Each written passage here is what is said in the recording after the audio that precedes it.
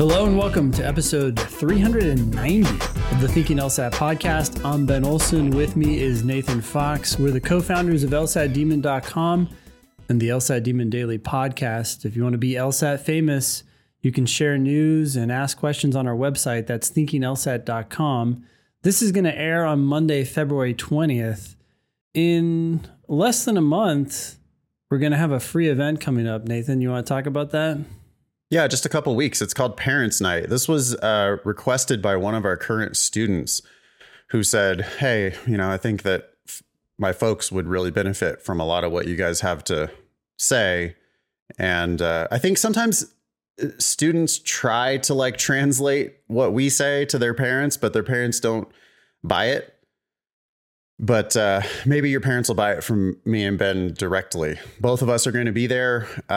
We are going to talk about how law school scholarships work. We're going to talk about the enormous power of the LSAT for getting those law school scholarships. We actually have an example email later on the show today where you'll hear yet again the transformative power of a few more LSAT points to your law school admissions and scholarships.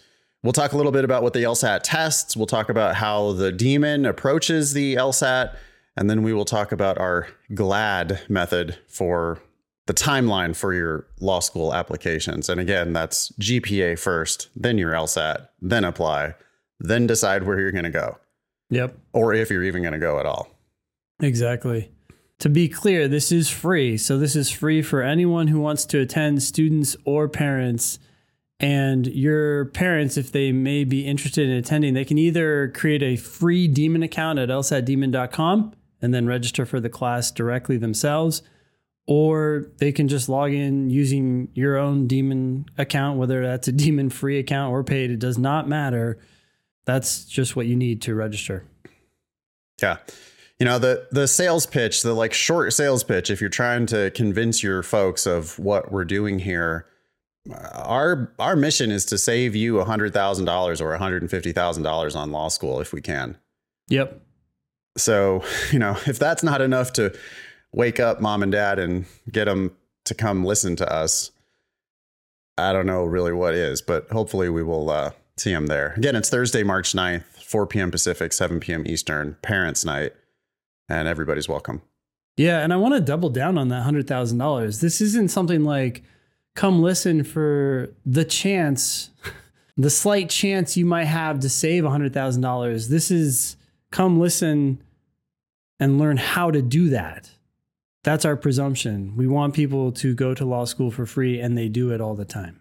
And as two people who went to law school ourselves, we are telling you without any kind of hesitation that this should be plan A for you, not plan B, not if I get a miracle offer. We're telling you that you basically shouldn't go to law school unless you get one of these crazy scholarships or, as close to a full tuition scholarship as you're able to get. Yeah. Exactly. And we know how to do that. So that's what we're hopefully going to deliver. Yep. Great. We have an email here from Anonymous. The subject is asking ChatGPT to write me an LSAT question. Okay, I guess I'll go ahead and read it. Hey guys, I was bored at work and had the idea of asking ChatGPT to write me an LR question. Thought I'd share. Here's the question. In a certain city, all public transportation runs on time except for the buses, which are frequently delayed. The city's transportation authority recently announced that it would be installing GPS systems on all of the buses to improve their punctuality. Okay. That so far sounds perfectly unobjectionable. Yeah. That could easily be the setup for a must be true question. Absolutely. We got two sentences. This isn't an argument. This is just two facts. And the question now says, if the statement in the Transportation Authority's announcement is true, which of the following must also be true? That is a totally legit question. I would expect it to say statements, but... Or just if the Transportation Authority's statement is true. It's really weird that it says the statement in the announcement. Yeah. But okay, whatever. Yeah. It's fine. the words, it still works. It still works. I mean, so it must be true question. All right. Find one that has to be true based on the given facts. Okay. What's funny is I was just reading without paying attention. I was violating all our rules because I was more just curious if it even came up with something coherent. Yeah. What the hell is happening here, Nathan? Did you catch it? Well, we just have a couple of facts. I mean, I can't really conclude much. I don't have much of a prediction here. I know that the buses are frequently delayed. Everything else in town is running on time. So I'm assuming trains and whatever else you guys got, boats, ferries, all that stuff's running on time. Buses are frequently delayed. How frequently? I don't really know. City Transportation Authority is going to install GPS systems on all of the buses to improve their punctuality. So it's like they're giving you an express purpose for why they're installing these GPS systems. Of course, we don't know if they will succeed. Yeah, I have no idea whether this will work. Yep. Okay. Like, wait, GPS doesn't make you go faster. GPS makes it so that I know where you are. Well, I guess don't buses run on routes? So like, I don't see how the GPS system is going to really help the bus go faster. It would be great for helping passengers know where the bus is and like, oh, should I go down to the bus stop now or should I wait 10 minutes and then go down to the bus stop? I could see it working in the sense that now the authorities or the managers know who's late.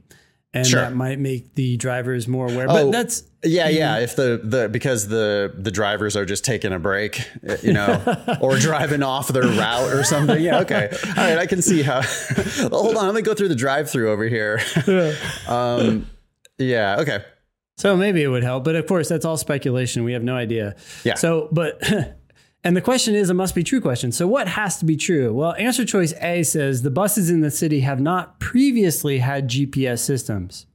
No way, because they could have 10 years ago, maybe they did have them and then the system was too expensive. So they got rid of it or something like that. Yep, exactly. I definitely can't prove that. Can't prove that. B, the installation of GPS systems will definitely result in the buses running on time. I mean, the definitely there is like just pointing you to why that answer is wrong. I think even if it didn't say definitely, if it just said the installation of GPS systems will result in the buses running on time, it would still be wrong. Oh, 100%. Because will it? We don't know. I mean, we don't know that. Yeah. We know that's why they're installing the GPS systems. But my initial hypothesis, how does that make you go faster, could have been correct. Right. And so, the definitely there is just like it's like pointing, it's like, hey, I'm wrong. Yeah, okay. Chat GPT is being nice to the test taker here. Right. C, the city's public transportation was previously all on time. No, there could have been delays always forever, as far as we know. Yeah, we just don't know what was happening previously. D, improving the punctuality of the buses was the only reason for installing the GPS systems. It's the only stated reason, but that doesn't mean that it's the only reason. I mean, probably also the mayor wanted to get elected. The mayor wanted to convey some graft over to the company that is installing the GPS systems. Yeah. Rider convenience is increased by installing the GPS systems. There could be a million reasons why they're politics. Who knows? Yeah. Yep. Answer choice E. Other methods for improving the punctuality of the buses were tried before installing GPS systems. Again, we have no idea. It concludes by saying the correct answer is B. No, it's not. No, that's probably the worst answer. Yeah. Okay. Well, that's a Chat GPT fail. I will say that they got the form of the question totally right. They did. But no, the question itself is not valid.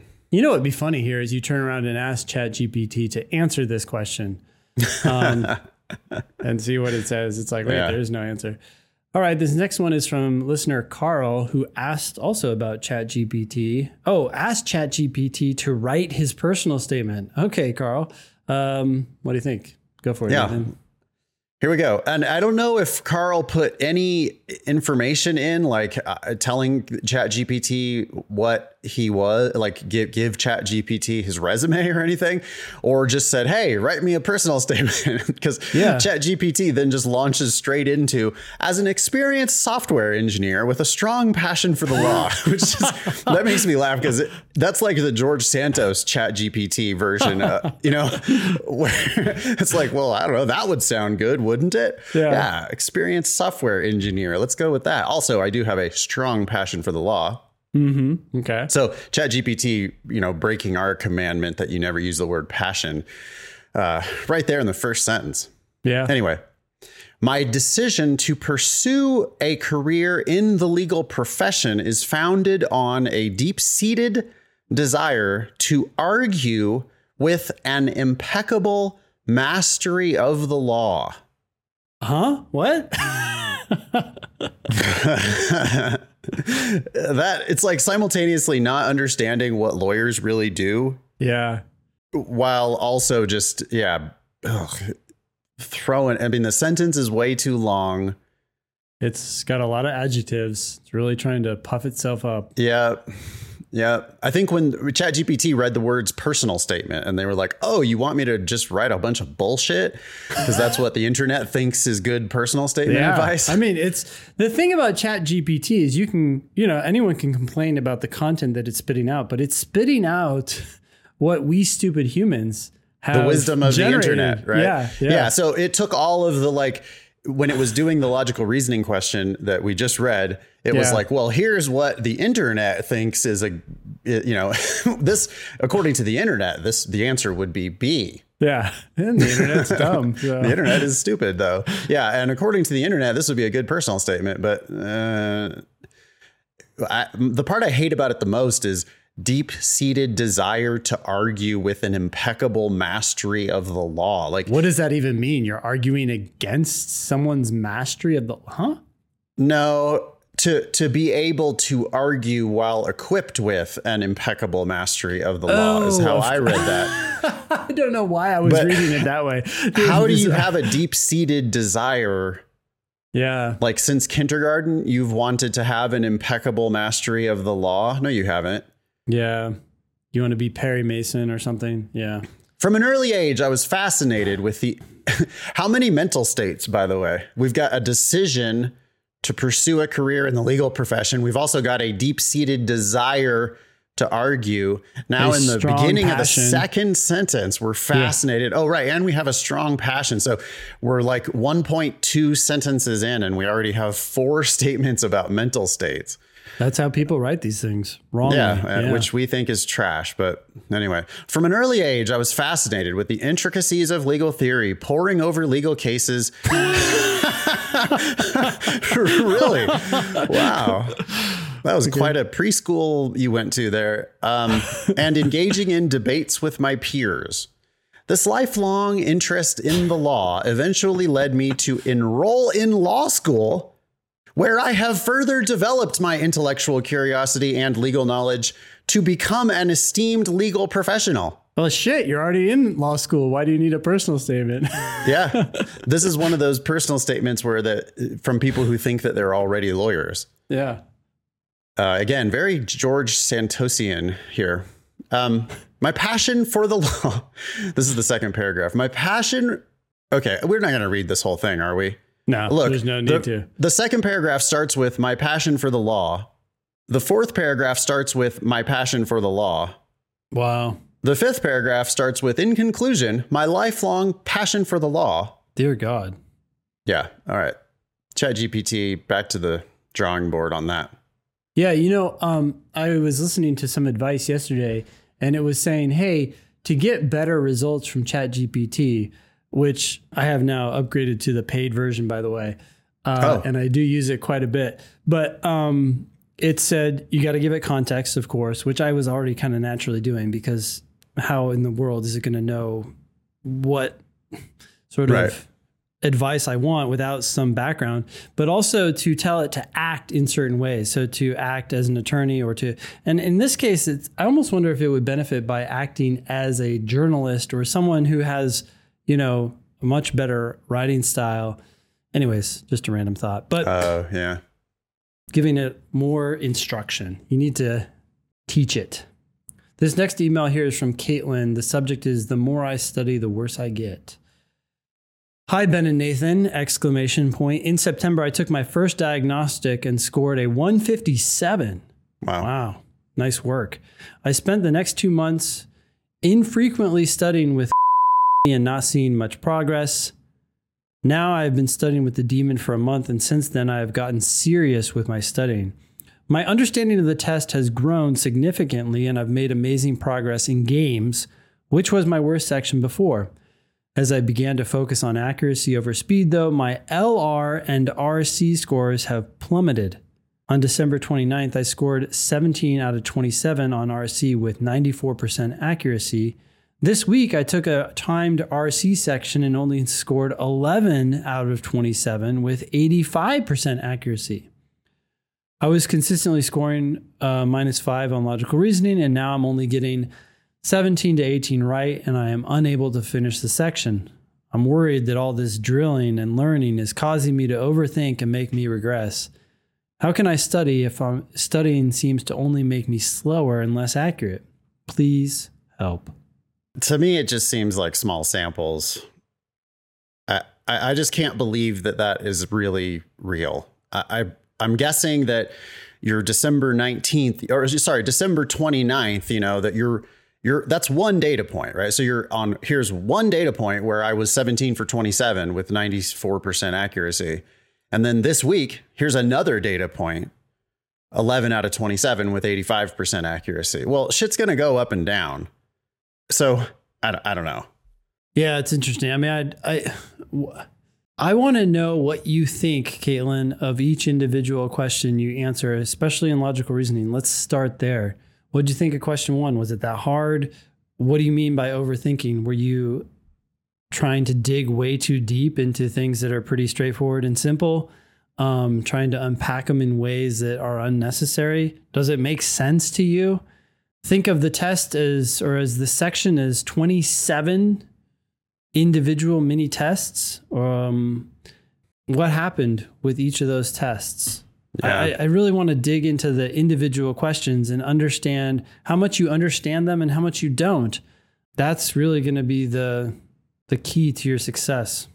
If it feels like you're learning, you are. If it feels like, okay, I missed that question, I reviewed it, I watched the videos, I read the written explanations, I used the ask button if necessary, and I felt the click, then you're learning. I just got to go back to, I think that this is an artifact of not enough data. I mean, look, regarding logical reasoning, Caitlin says, I was consistently scoring -5 on LR. No, you weren't. That's not possible. You just weren't.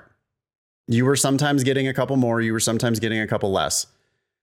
And, even if you think you were, but look, this was 4 times in a row that I scored -5. Yeah, okay, fine. 4 times in a row, -5, but that's not consistently scoring -5. That's like flipping heads 5 times in a row. It's possible. It's going to happen sometimes, but it's not actually consistency. You're seeing consistency in not enough data. And then, Caitlin's like panicking, saying, and now I'm only getting 17 to 18 right, and I'm unable to finish the section. Well, wait a second. There's 25 questions on logical reasoning. So you say you used to be getting 20 and now you're getting 17 or 18. Well, that's only a couple less. So it's like, it's not even a significant change. I know it feels significant to you, Caitlin. I'm not trying to, I'm not trying to erase your angst or whatever. I'm not trying to invalidate your feelings here. I get it that you're feeling like this is happening to you, but because of randomness, I think that this is really just an illusion. And I think you just need to keep going. Yeah. And dig into the ones that you got wrong. I mean, if you and I were in a one-on-one tutoring session, these numbers might prompt you to talk about this issue, and you say, hey, geez, look, I just took this RC section. I got 11 out of 27. And it's like, okay, but there's not much more I can say after that other than which questions did you do and which ones did you get wrong? And even among the ones you got right, which ones were you unsure about? Well, what do you think about it now? Why do you think that's the answer? How confusing, how complicated do you think that is?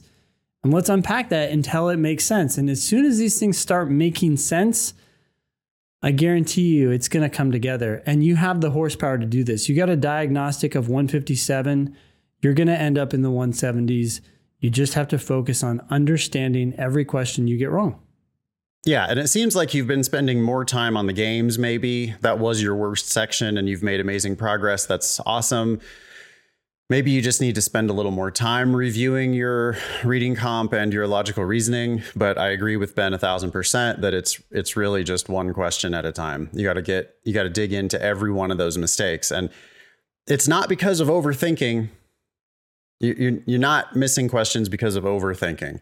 You're missing questions because of underthinking. Always. You have to feel great about the answer that you're choosing, and you have to also be able to dismiss the wrong answers, and your accuracy should just do nothing but go up if you stay focused on that. So I don't really know what you're doing. It sounds like you're still freaking out about not being able to finish the sections though, and that's a problem, because until you're solidly into the 170s, finishing the sections shouldn't even be your goal. Thanks for writing in. Please write us back. Use the ask button. Email help at LSAT anytime if you want help. If you're one of our students, and we're there to help you. So you can ask the ask button team. You can email help. You can come see us in class. There's tons of ways that you can get help here. But I have to go back to my first hypothesis, which is just that you're making too much out of not enough data. I think that even if you don't change anything, it's very likely that these trends will reverse themselves in the next couple weeks. Great. Thanks for writing in. We have pearls versus turds. This is where we take some wisdom that somebody supposedly received from somewhere and decide whether it's good advice, a pearl, or bad advice, a turd. Right now, the scoreboard is 24 pearls, 70 turds, and 26 ties. This one is from Anonymous, and the subject is narrowing the goalposts a good idea? Says, I was given some advice that seems suspect, and I wanted to get your opinion on it. The advice was to do a timed section, and then when you're able to complete them all in the time allotted, you, quote, narrow the goalposts and try the next timed section with 2 minutes fewer. Bad. That's a turd.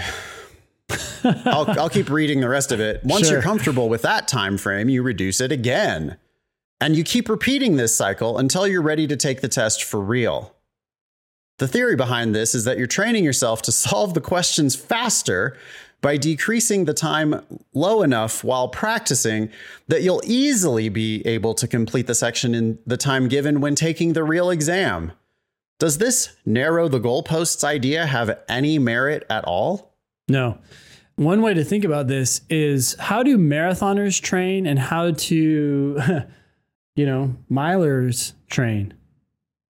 They're different competitions. You don't say, oh, well, hey, I've been training for a marathon, therefore I'm going to do so well on the mile run. No, it's a different kind of competition. You've got to run hard and fast for 1 mile. So having trained for a much longer, or in theory, challenging event doesn't make you better at the mile. This is weird. You're not going to have 30 minutes. You're not going to have 28 minutes. You're going to have 35. And you need to calmly, civilly use that time as effectively as possible. We see the same thing with people who have accommodations and are like, well, I'm going to practice with 35 minutes. It's like, no, you're going to have 53. Yeah. Use the 53 and get good at that. Yeah, I would give this 2 turds if I could. I mean, I think that this is, not only is this a real bad tip, but I think it's a particularly bad tip, because for starters, if you're focusing on speed, you're not actually focusing on solving the questions. I really like it that Anonymous used the word solve there, because that is what we're doing. We're solving the questions. And this advice goes back to Caitlin above. Caitlin, are you solving the question or not? It's not a matter of overthinking it. Like, I think sometimes people think that, like, well, I need to spend more time on it and then talk myself into an answer that I don't understand. That's not what we're inviting you to do. We're inviting you to actually solve the question so that you know you've found the right answer. Similar kind of to, like, You know how on math questions, if it's multiple choice, you might be able to like plug the answer back into the formula to see if it comes out correctly? Sure. That's how, like when you do that, you've like double checked your solution, right? And Sure. Oh yeah, that does solve my system or whatever. In logical reason, it just actually anywhere on the LSAT, you should be looking to solve the questions where you like, you're sure that that's the answer. Yeah. Your accuracy can't go down if you're sure that you have found the correct answer. If you actually solved it, then your accuracy is going to be 100%. And I think people, and what Anonymous is doing here by saying solve the questions faster, it's like, no, you either did solve it or you didn't solve it. And this striving for speed is going to lead you to think you're solving questions that you're actually not solving. You just guessed. You fell into a trap, essentially. Yeah. And that does not help you. It is a double turd because it's also like seems to be relying on this principle that the real exam is going to be harder. Like the real exam is going to be different and harder. So we got to do our practice sections in 29 minutes because on the real thing, we're going to need all 35 of those minutes. Yeah. What? Now you're not treating the official test as if it's just another practice test. It's a recipe for crashing and burning on the official test. It's also a recipe for just wasting your time thinking about the clock. Yeah. I mean, it's the same with my analogy, going back to a mile run. If that's your race, if that's what you're preparing for, what the race day mile is going to be harder. It's literally not going to be any different than all your other practice mile runs. Just prepare for what you're going to do. This terrible tip brings us to our next promotion here, which is another free LSAT class. Thursday, February 23rd, I'm going to teach a class called LSAT Gimmicks That Are Holding You Back. And that might need to go on the agenda, actually, this narrow the goalposts idea. Sure. Yeah.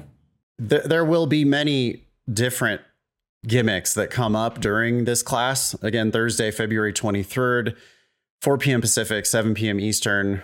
All you got to do is have a free LSAT Demon account. I would love to try to remove as many of these roadblocks from your process as possible.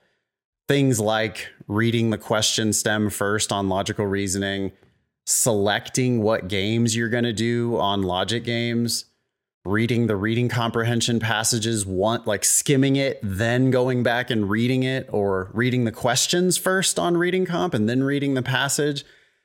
There's many of these just terrible LSAT gimmicks out there. We could ask ChatGPT, right? Hey, ChatGPT, give me a list of shortcuts for the LSAT or something. Yeah. And it's going to give you all this bullshit. And the truth is, from me, from Ben, the truth is you need to sit with that question and read it very carefully and solve it on your own time. None of this other stuff is actually helping you. Yeah. You can sign up for that at lsat.link/Nathan. Hope to see you there. Yeah. This next email is from Colt. The subject is LSAT Demon Classes. Hope you guys are doing well, ! I have been using the premium plan the past month, but just upgraded to the live plan today. I'm a huge structure person, and I was wondering how to go about making a schedule for my classes.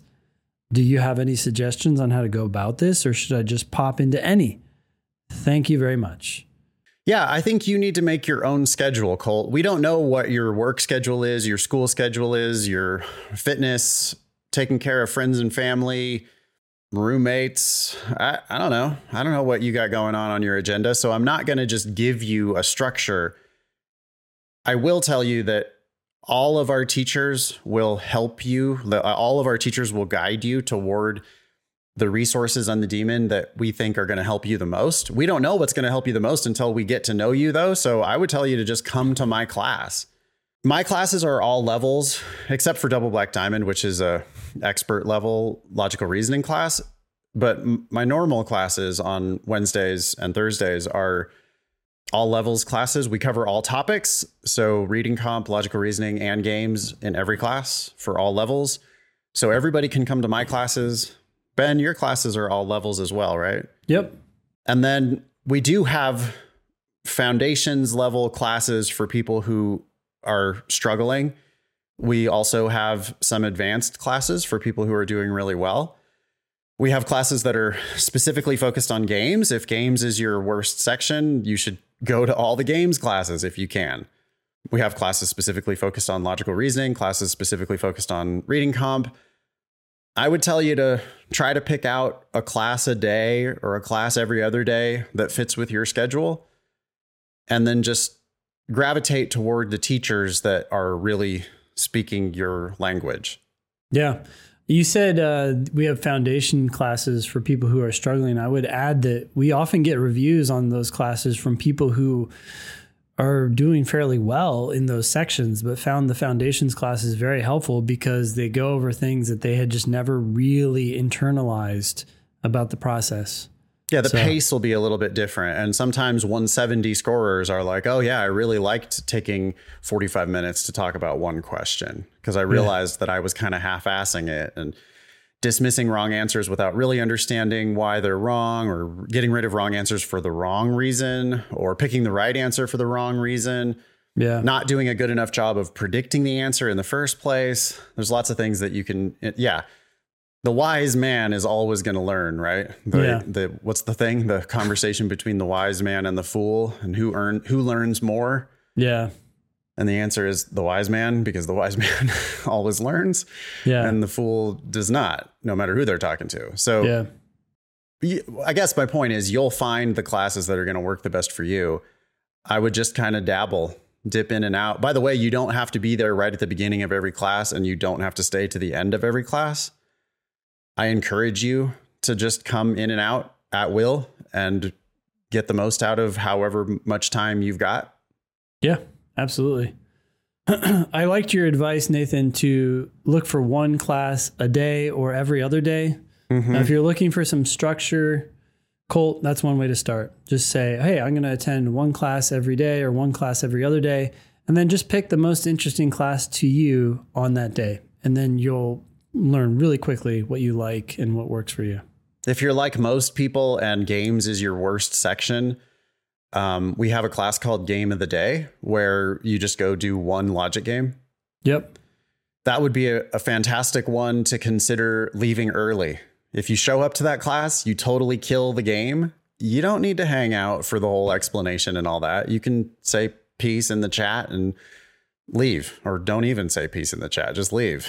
And it's I really want to encourage people to just use those classes for however they want to use them. Yep. There's a lot of them. Take advantage of them. Yeah. And please don't come to all of them. No, ineffective. I think you're just wasting time if you come to all of them. Agreed. I mean, if you're having a bad day and you're lonely and you want to come hang out with us, come hang out with us. But if you're trying to build an LSAT prep program and you have presumably limited amounts of time, you don't want to be spending all of that time sitting in classes. You want to be drilling. You want to be doing timed sections. You want to be reviewing questions on your own, and then supplement with the live classes when you want to hang out with some humans and ask some questions of a live teacher. Yeah. Great. Good luck, Next Colt. email is from Anonymous. It's about LRAP programs. Hi, Ben and Nathan. I've been listening to your podcast for the past 2 years or so, and it has really helped me understand how law school admissions and scholarships work. I'm curious what you both think of loan repayment assistance programs, which is abbreviated LRAP. Okay. Now, I think that LRAP is an acronym, even though that's not a word. We pronounce it as if it's a word. We don't say LRAP. We say LRAP. Mm. So I would say that it's an acronym. As opposed, yeah, I agree. As opposed to an initialism, which would be LRAP. Yeah. And just so everybody knows, I also think that LSAT is an acronym, not an initialism. When you say LSAT, you sound like a noob. Or what I'm telling actually, you. What a lot of people say is LSATs or something, or LSATs. The LSATs. Yeah. Or the LSAT test. Oh yeah. We're going to just say the LSAT. That's if you want to sound cool. According to us. Yeah. Okay. So what about this LRAP program? LRAP, yeah. So they've been around for forever, right? Yep. Most schools claim to have an LRAP. The thing is that all LRAP programs are not created equal, and you need to dig in. You need to dig deeply into the specifics of these LRAP programs, because some of them at like the Harvards of the world are extremely robust, where you can go to that school, borrow a bunch of money, and if you know you're going to work in the public interest, you can feel pretty damn confident that Harvard's going to take care of you. Other schools have limited funding. Like you have to reapply every year to see if there is funding available. Oh, geez. And if you're counting on that going in, I mean, I know that's how it was at Hastings when I was there. It was like, oh yeah, all you got to do is just apply every year. And yeah, it depends on the funds that we have available. But yeah, we have an LRAP. Yeah. Yeah. Okay. No. Is it guaranteed or not? I mean, let's talk about LRAPs generally. I mean, Harvard is an exception for so many reasons, right? The quality of education, the reputation, the endowment that they have to fund an LRAP program. The enormous size of the classes. It's like a totally different experience, or the cohorts, because their 1L class is so huge every year. Go ahead.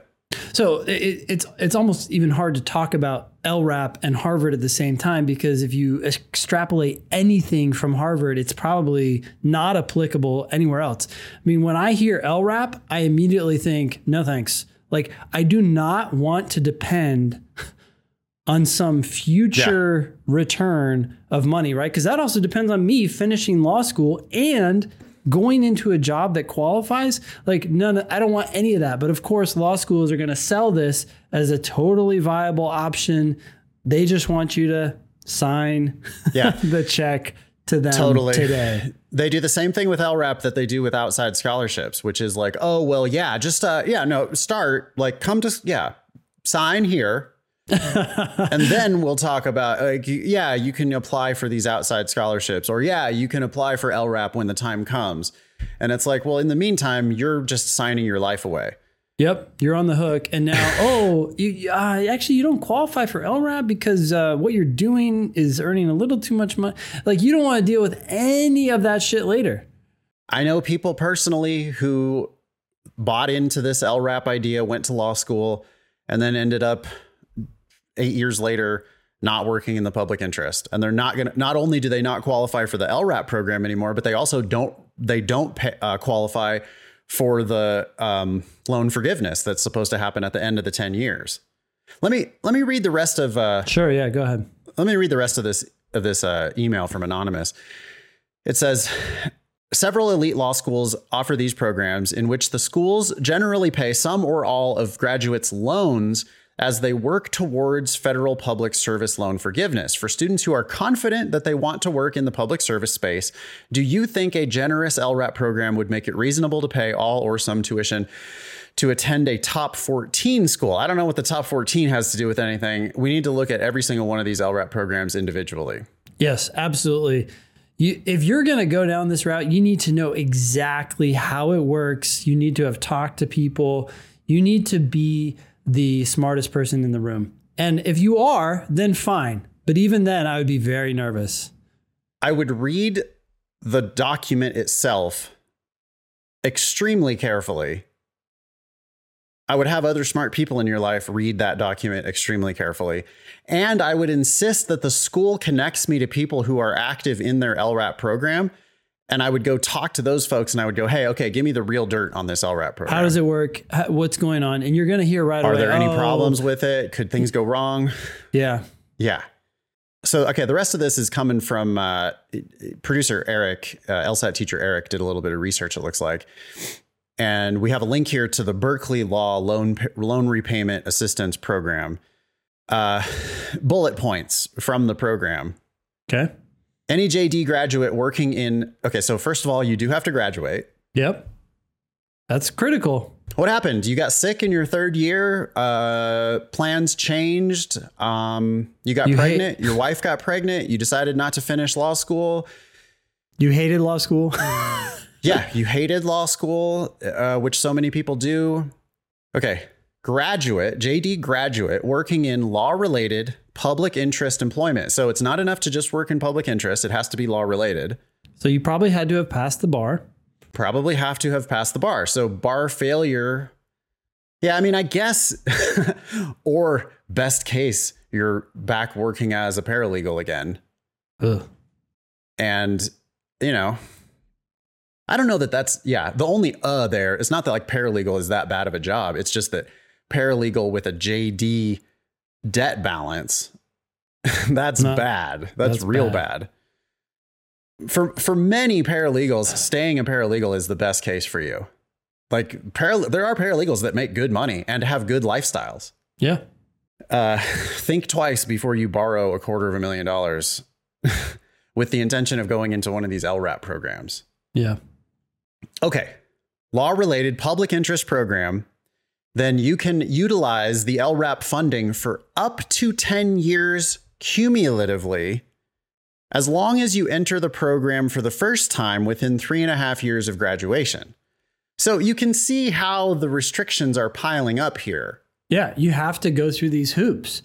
It's like the money back guarantees that unnamed LSAT prep programs would provide. Yes. And then you actually want the money and they're like, wait a sec, did you do 94% of the assigned homework? And right. It's like Willy Wonka getting out the contract and showing you the fine print that you didn't read about the fizzy lifting drink.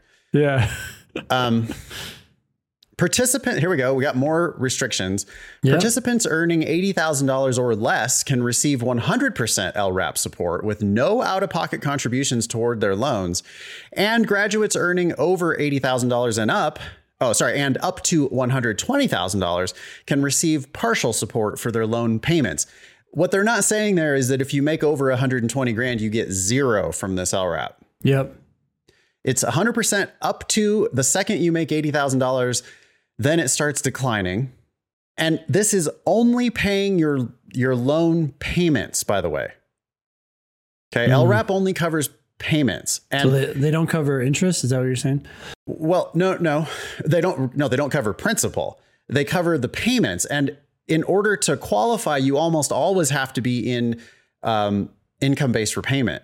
And income-based repayment, not only does it not cover principal, but it frequently doesn't cover in all the interest. Oh, wow. That's a really tricky restriction, because now you're in loan-based repayment. So you're paying almost nothing. Maybe your interest is accruing $100 a month or something. You're paying 50 of that. And they're like, yeah, we'll cover the $50. That's shit. That's nothing. People are thinking in their heads, LRAP, no loans. They're going to pay off my loans. No, it's not anywhere close. And, you might even think now, oh, well, if I was making over 120, God damn, that's so much money. I don't care if I get the LRAP or I qualify for the LRAP, but $120,000 income with the kind of debt you could end up with is nothing. It's not, you're not going to be happy with those loan payments and making $125,000.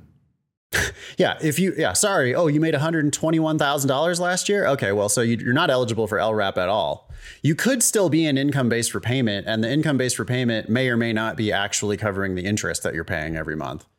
Still, that's total shit. Like, I hate that idea. Like, okay, now I'm just kicking off my loan to the future, and maybe it will be forgiven in 20 years. Like, what kind of life is that? I'm going to be indebted for 20 years. I would have literal nightmares if that was my plan. I mean, there's no way I would be able to sleep at night. I was like, if I was working full time, in public, and like, I went to Berkeley Law, for fuck's sake. Yeah, this is a elite top 14 school, right? Yeah, I went to Berkeley Law, and I'm making less than $120,000 a year. That's already kind of a fail to me. Yeah. But I'm working in the public interest. I mean, that's the thing, is you didn't have to go to Berkeley to get this job, right? You're working in the public defender's office. Why did you didn't have to go to Berkeley for that? Yeah. You could have gone to any other school for that, and you could have gotten on a scholarship. So you could have obviated this whole discussion by just going somewhere and taking a tuition scholarship. Yep. But instead, oh, no, I'm working in the public interest. So I'm going to go to Berkeley, grind it out for 3 years, borrow a wild amount of money, right? Graduate with $200,000 in debt, or more, potentially, go into income-based repayment. The federal program for income-based repayment says, hey, you don't have to pay the full amount. Like most people would be paying way more than this, but because your income is low, we can only let you pay, you can pay less. So you're paying less than the interest on the loans. So that means every month your principal balance continues to climb for 10 damn years. Meanwhile, you keep reapplying to this LRAP program. And so maybe if you get it, the LRAP program is paying your payments. So you might not actually be making the payments, or sorry, you do in fact make the payments though, because they reimburse you for the payments. So you're never not making the payments. You're always making the payments. And then LRAP is going to pay you back for the payments that you're making. It's a total scam. It's right. And then if anything changes, including you might marry somebody who makes more money than you, you might decide to take a job where you actually make more money. You might decide not to work in the public interest at all anymore. You might decide not to practice law at all anymore. Any of these things happen and poof, gone. Poof. But, Berkeley is trying to promise you that, quote, pairing LRAP with the federal government's Public Service Loan Forgiveness Program, PSLF program, graduates in certain public interest jobs can apply to have their loan balance entirely forgiven tax-free after 10 years of qualifying employment and income-driven monthly payments. So again, it's clear. You have to be an income-based repayment. You have to make the payments for 10 damn years. And then eventually, if all of this stuff even still exists 10 years from now, you can get your loan forgiven. Well, notice too, the wording they use here, certain public interest jobs. So which ones? And right. It doesn't say you will, it just says you can apply. Right. These next three bullets, great. I think these next three bullets are Eric editorializing. Yeah. But it says, in other words, you're still mostly banking on loan forgiveness with PSLF, which requires you to work in a qualifying public interest job for 10 years. Next bullet, you must constantly reapply to the LRAP to prove you're still eligible every 6 months, I think. Wow. So it's not even yearly. Well, no, that's to get reimbursed, I think. Yeah. So it's like every 6 months you have to fill out this stupid form so that Berkeley will pay you back for the monthly payments you've been making out of pocket. Yeah. And then Eric points out different schools may have different eligibility requirements. They almost certainly will. Hey, look, I'd love to be proved wrong. Like if someone's in an LRAP program now, and well, I shouldn't say LRAP program, they're a beneficiary of some LRAP and they love it and it's doing everything they expected. Tell us. We want to hear about it. I think you're the exception to the rule. Well, maybe most people who go in thinking that this is going to happen for them, maybe it does happen for them. Yeah. I just know personally people who it has not worked out for. And I can certainly see all of the many ways here that this might fail you, including what do you think is going to happen if we get a DeSantis administration with a Republican Congress? Hopefully in that situation, there would be so much gridlock that nothing would ever happen anyway. I mean, that's what normally happens with our legislature. Nothing ever happens. So maybe this program just survives somehow forever. Yeah. But there's a million ways that these programs could just be gone. Yeah. Which would probably be good overall, right? Get rid of all this dependency and this free money for schools. But it's not going to be good if this is what your plan. It's going to be real bad for the people if it does. The thing is, you are always personally on the hook for this money from day one for literally 10 years. That's 10 years after you started working in the public interest. So it's like 3 years of that is just school. Another few months of it is bar prep, take the bar, wait for bar results. We're talking about 14 years later that you might get your loan forgiven and be actually clean of all this stuff. For the intervening 14 years, your loan balance will be growing. And This is money that can't be discharged in bankruptcy. Yeah. You can just completely hamstring yourself with debt. Yeah. And best case, it goes away. Best case. There's just so much of a better way, which is get the right LSAT apply broadly, and have multiple full ride scholarships potentially to choose from. Maybe even stipends. Who knows? And stipends, yes, which we see stipends pretty regularly. Yeah. All right. Thanks, Anonymous. We have another email from Anonymous. This is subject 1 year later, different results.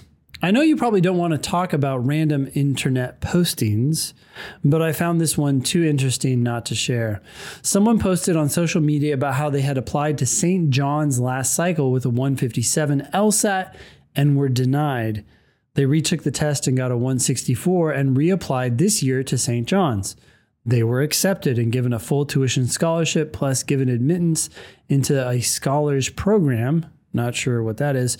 Since St. John's has a $67,000 tuition, those 7 LSAT points were worth slightly over $200,000. Perhaps Nathan's law of an LSAT point being worth $10,000 should be changed to, quote, at least $10,000. Well, you know me, I like to speak very conservatively and only say things that I'm sure about. I'm not sure how to interpret that claim, but yeah, go ahead. That was a bad joke, but no, I mean, I say $10,000 a point conservatively. Yep. Like I'm happy with that. Yeah, I don't need it to be more than $10,000 a point. $10,000 a point, and I feel really good about that. It's easy to do the math, and it makes sense, and it's very common. Yeah. Yeah. But is it more than $10,000 a point? Yeah. In many circumstances, it's going to be more than $10,000 a point. I pulled up St. John's 509. I want to take a guess at what their 50th percentile might be. Is it a 162? Yes. I guess. So 162, really? You nailed it.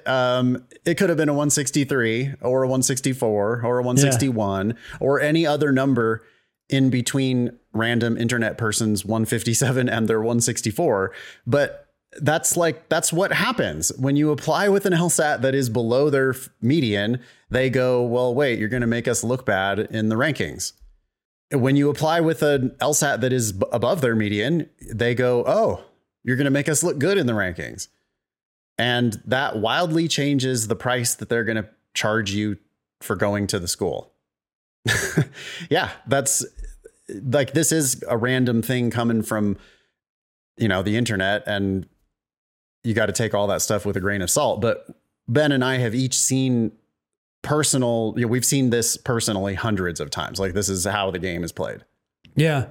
I was just thinking, how do you determine when you go from $0 to $200,000 savings, right? So before, this person wasn't admitted and now they're being admitted.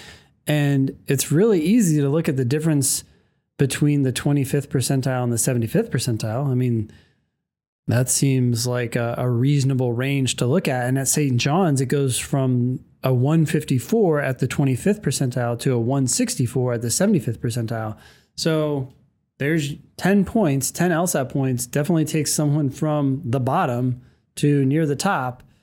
It's not surprising you'd go from getting nothing to getting a full ride with 10 points. So that suggests that 10 points is worth $200,000, or each point is worth $20,000 in that case. Well, this person did it with 7 points, and they went from not even being admitted all the way up to full ride. Yep.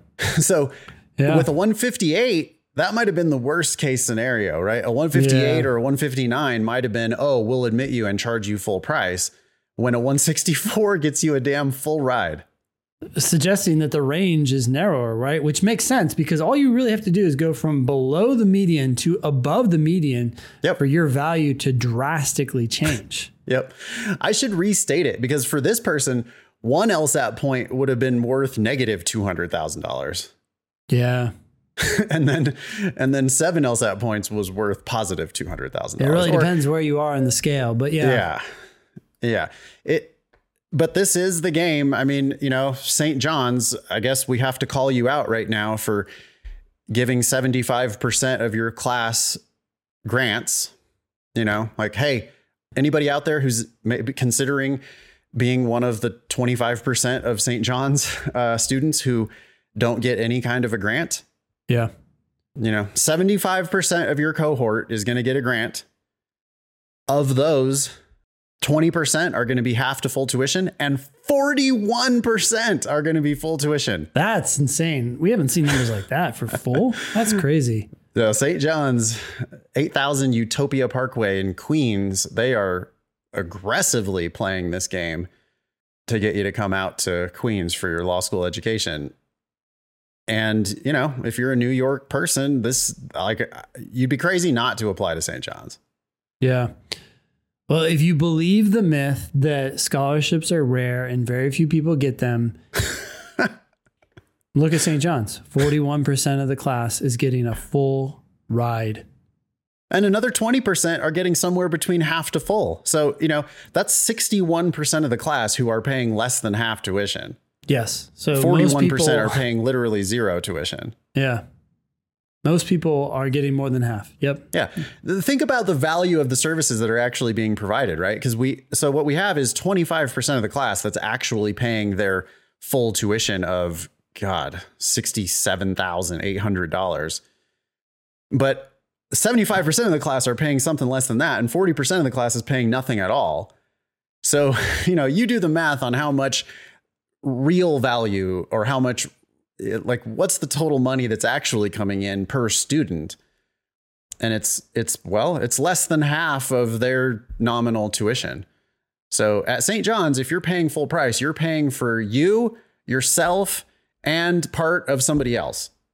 Yeah. And keep in mind that St. John's is ranked 84th. We were just talking about Berkeley, and Berkeley's non-resident tuition is $65,000. So if you're paying full price at St. John's, you're paying more than you'd pay full price at Berkeley. I misspoke a second ago. If you pay full price at St. John's, you're paying for you, someone else, and part of another someone else. Yeah. That's what I meant to say. You're paying for more than two people's education at St. John's if you're paying full price. And, you know, for the people who got a 154 on the LSAT and have a 3.33 GPA, that's the 25th percentile. Yeah. Well, I hope daddy's rich, because you're, you know, like, they might admit you, but you're going to be paying the bills at St. John's for that. And you're going to be competing in your classes with people who have better undergraduate grades than you do, better LSATs than you do.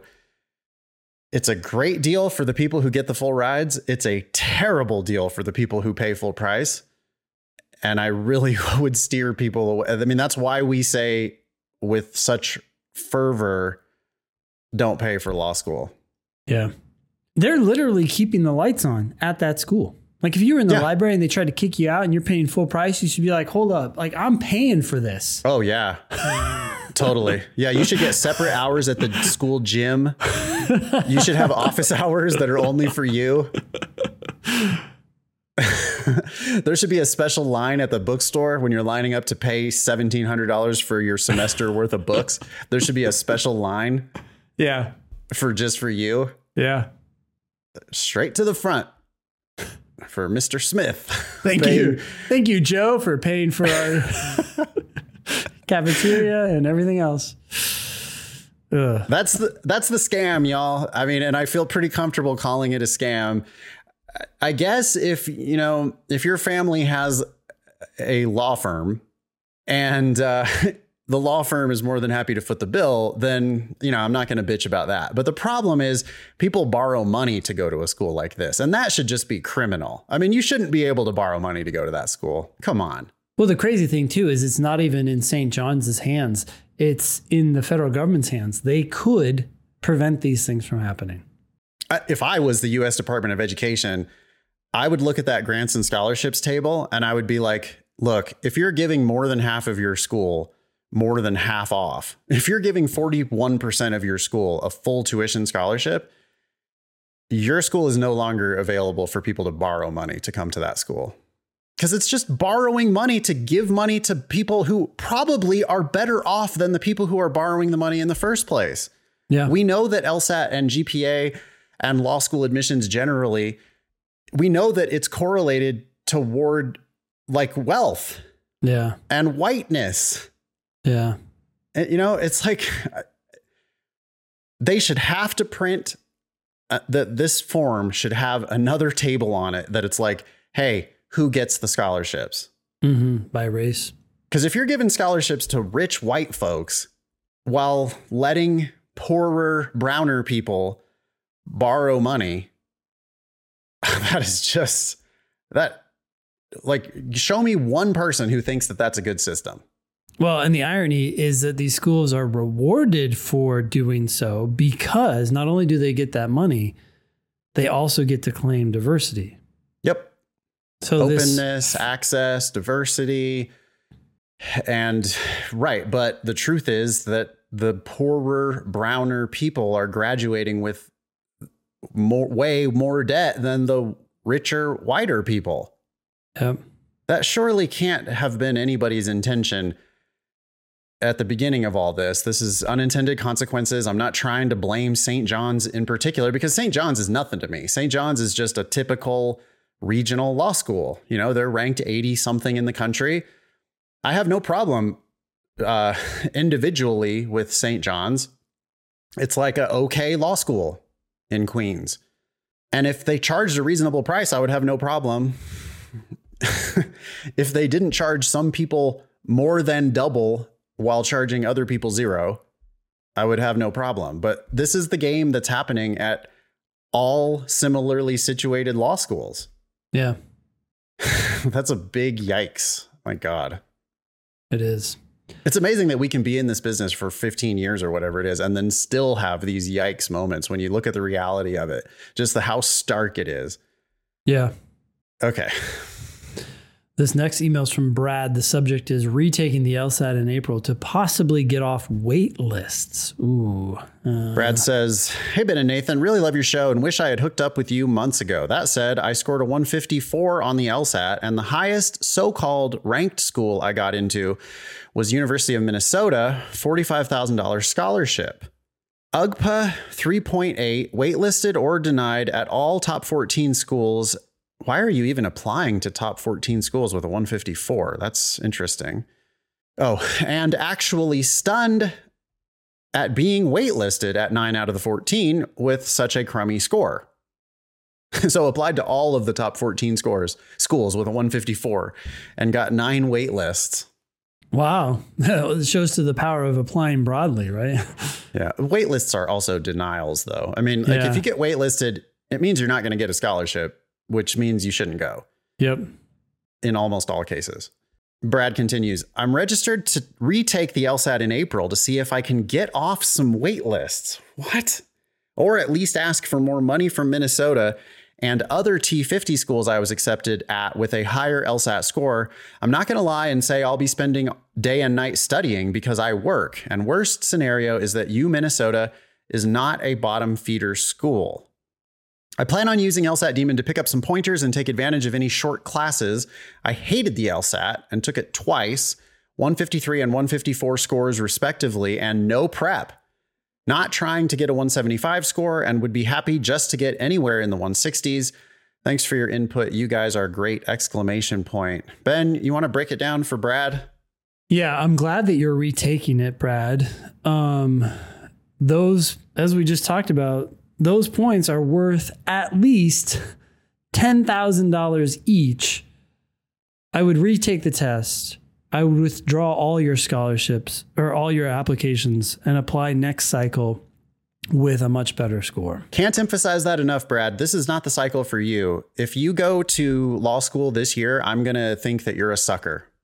I just, like, you're not following my advice. You told me, you've complimented me. You've told me that you think we're great.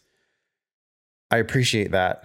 I want to make it clear that you are not following my advice if you go to law school this fall. And as you've said before, Nathan, he's going to make this 3.8 sad. 3.8 is an excellent GPA. Don't throw it away. If you really hate the LSAT, I guess I'd be curious why. Because you might hate law school. Oh, yeah. Highly likely. Your GPA is, Minnesota. Minnesota is actually like, I didn't know this, but Minnesota is 21st in the country. Yeah, his GPA. Walter F. Mondale Hall. with his GPA and LSAT of 154, the estimator is estimating that he would be unlikely to get a scholarship.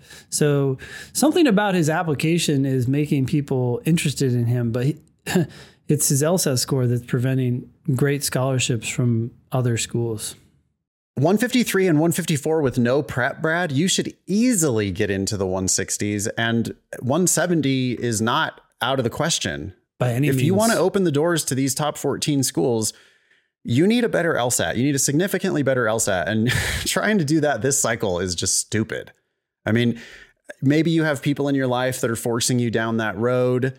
But if you're doing it to yourself, you need to just make the adjustment here. You need to realize that your plan hasn't worked so far, and you need to follow our advice and start over. If you reapply in September with a 170, you're going to get dramatically different offers. And making it from 154 to 165. Yeah. Sorry to interrupt, but like Brad doesn't have to necessarily even get up there. I mean, I hope you do, Brad, and I think you can. But 154 is just, it's not even in contention. I don't need you to study day and night, Brad. I don't need you to quit your job. Most of our students go to school or work or both. All I'm looking for is one high quality hour every day. I mean, you're talking about a cold 154, or I guess cold 153. If you study an hour a day between now and September, I'd be shocked if you don't end up in the mid 160s or even 170. And it's way more money than you're going to make at your job in that time. And I'm not even telling you to quit your job. Keep your job. But also get yourself that $45,000 offer there. That's got to be for all 3 years, right, Ben? That's what I was wondering. Yeah, it's 50. It's a scammership. It's $15,000 a year. Yeah. And that's terrible because the tuition there is $45 for residents, $55 for non-residents. They're just ripping you off if you take anything close to that deal. 84% of the students at Minnesota get a grant. 30% get less than half tuition, which is what you're getting. 54%, though, get half to full tuition, which you're not getting. Yeah. And he's below on both medians. He's below on the LSAT and he's below on the GPA. So it's got to be, it's got to be 15 a year. With 5 or 8 more LSAT points, I think you're going to probably, it looks like, get into a couple of those top 14s. That gives you some negotiating leverage. You're also going to get full ride offers from lesser schools. Brad didn't mention what kind of full ride offers he got. He says he applied to some other schools. I wonder if any of those were full ride offers. Like, we don't care what the best school is you got into. We care what the best school is that gave you a full ride. Even then, though, I'd still be like, well, you can do astronomically better, even with just 5 more points on the LSAT. But Brad, you could get into the 170s. And do not retake the LSAT hoping to get off wait lists and pay full price. Because then you're going to shortchange yourself. Yeah, do not retake the LSAT hoping to get a better offer this cycle. It's too late for that. The best offers have already been given out. You got to wait till September. You'll start getting scholarship offers before 2023 is gone. If you follow our advice, you'll have scholarship offers by the end of this year. It's just that you'll start law school in 2024 instead of 2023. And what difference does it make? You'll graduate from law school in 2027 instead of 2026. Who gives a shit? What difference does that make? But the hundreds of thousands of dollars that you might borrow if you continue down this path, I mean, that matters a lot. Hope that's helpful, Brad. We got this last one here from Cash. Subject says, thank you, story time, academic appeal for bad grades. Okay. I'm a 27-year-old non-traditional undergraduate student who will be graduating this fall, summa cum laude. I started working on my law school application last fall and What's realized... non-traditional? You're not non-traditional, Cash. Everybody should stop saying that. 27 years old is like totally traditional. Yeah, that's pretty normal. Yeah. I started working on my law school application last fall and realized through listening to you all, my UGPA would not only be from my current university, but it would also include my previous college grades from when I went to LSU straight out of high school. I ended up dropping out of LSU and wasn't sure what those grades would look like, so I didn't think too much of it. Well, when I saw the transcript via LSAC, I nearly died. Oh dear. Don't die. My UGPA dropped significantly from 3.9 to 3.3. Ugh. Yeah, that does suck. On a hope and a prayer, I reached out to LSU and they gave me instructions for an appeals process. It included an essay/personal statement and supporting documentation for why the grades should be changed. I took my time with the personal statement, diligently explaining why I dropped out and why I had no idea I had to formally drop those classes to not receive Fs for them all. I also provided them with the bus route I had to take to school every day since I didn't have a car at the time and I lived in an area that had subpar public transportation, along with my current transcript and all of my accomplishments since being at my current university. I followed up on it this past Monday and received a decision on my appeal today! In a miraculous feat, I'm happy to report I got the grades changed to W's! Wow. That is a relief. I would have never in a million years known or thought to do this had it not been for you all. All of that to say, thank you for all you do in informing students of how they can polish their law school applications, not only with the LSAT, but throughout the entire LSAC process, application process. I wish you both and the entire Demon team nothing but the best. Best regards, Cash. Wow. Nice work. You deserve it. That's what lawyers do. They hit the pavement in writing. Yep. This, like some schools are not going to allow you to do this. It makes me laugh that this is happening at LSU because LSU, it's like big time college football and they have recently been sanctioned by the NCAA for breaking their like recruiting rules and stuff. So like LSU they seem, oh yeah, sure. No problem. Write us an essay. Tell us why, because it benefits them, right? It doesn't, there's no way it benefits them to have Cash have this bad experience with them. They're just like, oh, yeah, sure. Yeah, we'll just change those to W's. You won't be mad at us anymore and go on and do your thing. I mean, I don't know. It's tempting to say that I wish there was like a global solution to this. Yeah. But I don't know how you do that. It's a complicated system. You got to fight for yourself. Yeah. I mean, it is obvious that if you went to LSU when you were 18 years old and you totally fucked up and dropped out. And then 8 years later, you went back to school and finally graduated with much higher grades. I mean, obviously, those much higher grades are so much better at indicating how talented or how likely you are to succeed. In law school, you are. Yeah, but law schools wouldn't be able to report them if you couldn't get them removed. Couldn't report the better grades if you can't get those bad ones removed. Yeah. Well, nice work. Congrats, Cash. I hope other people get inspired and do the same thing and find success. They may not, but we wish them luck. Be LSAT famous. Please ask questions or share news with us at thinkinglsat.com. If you have questions about the LSAT Demon, email help at lsatdemon.com. You can also check out our other podcast, LSAT Demon Daily. That was episode 390 of the Thinking LSAT podcast. Thanks all y'all for listening. Nice knowing ya. Don't pay for law school.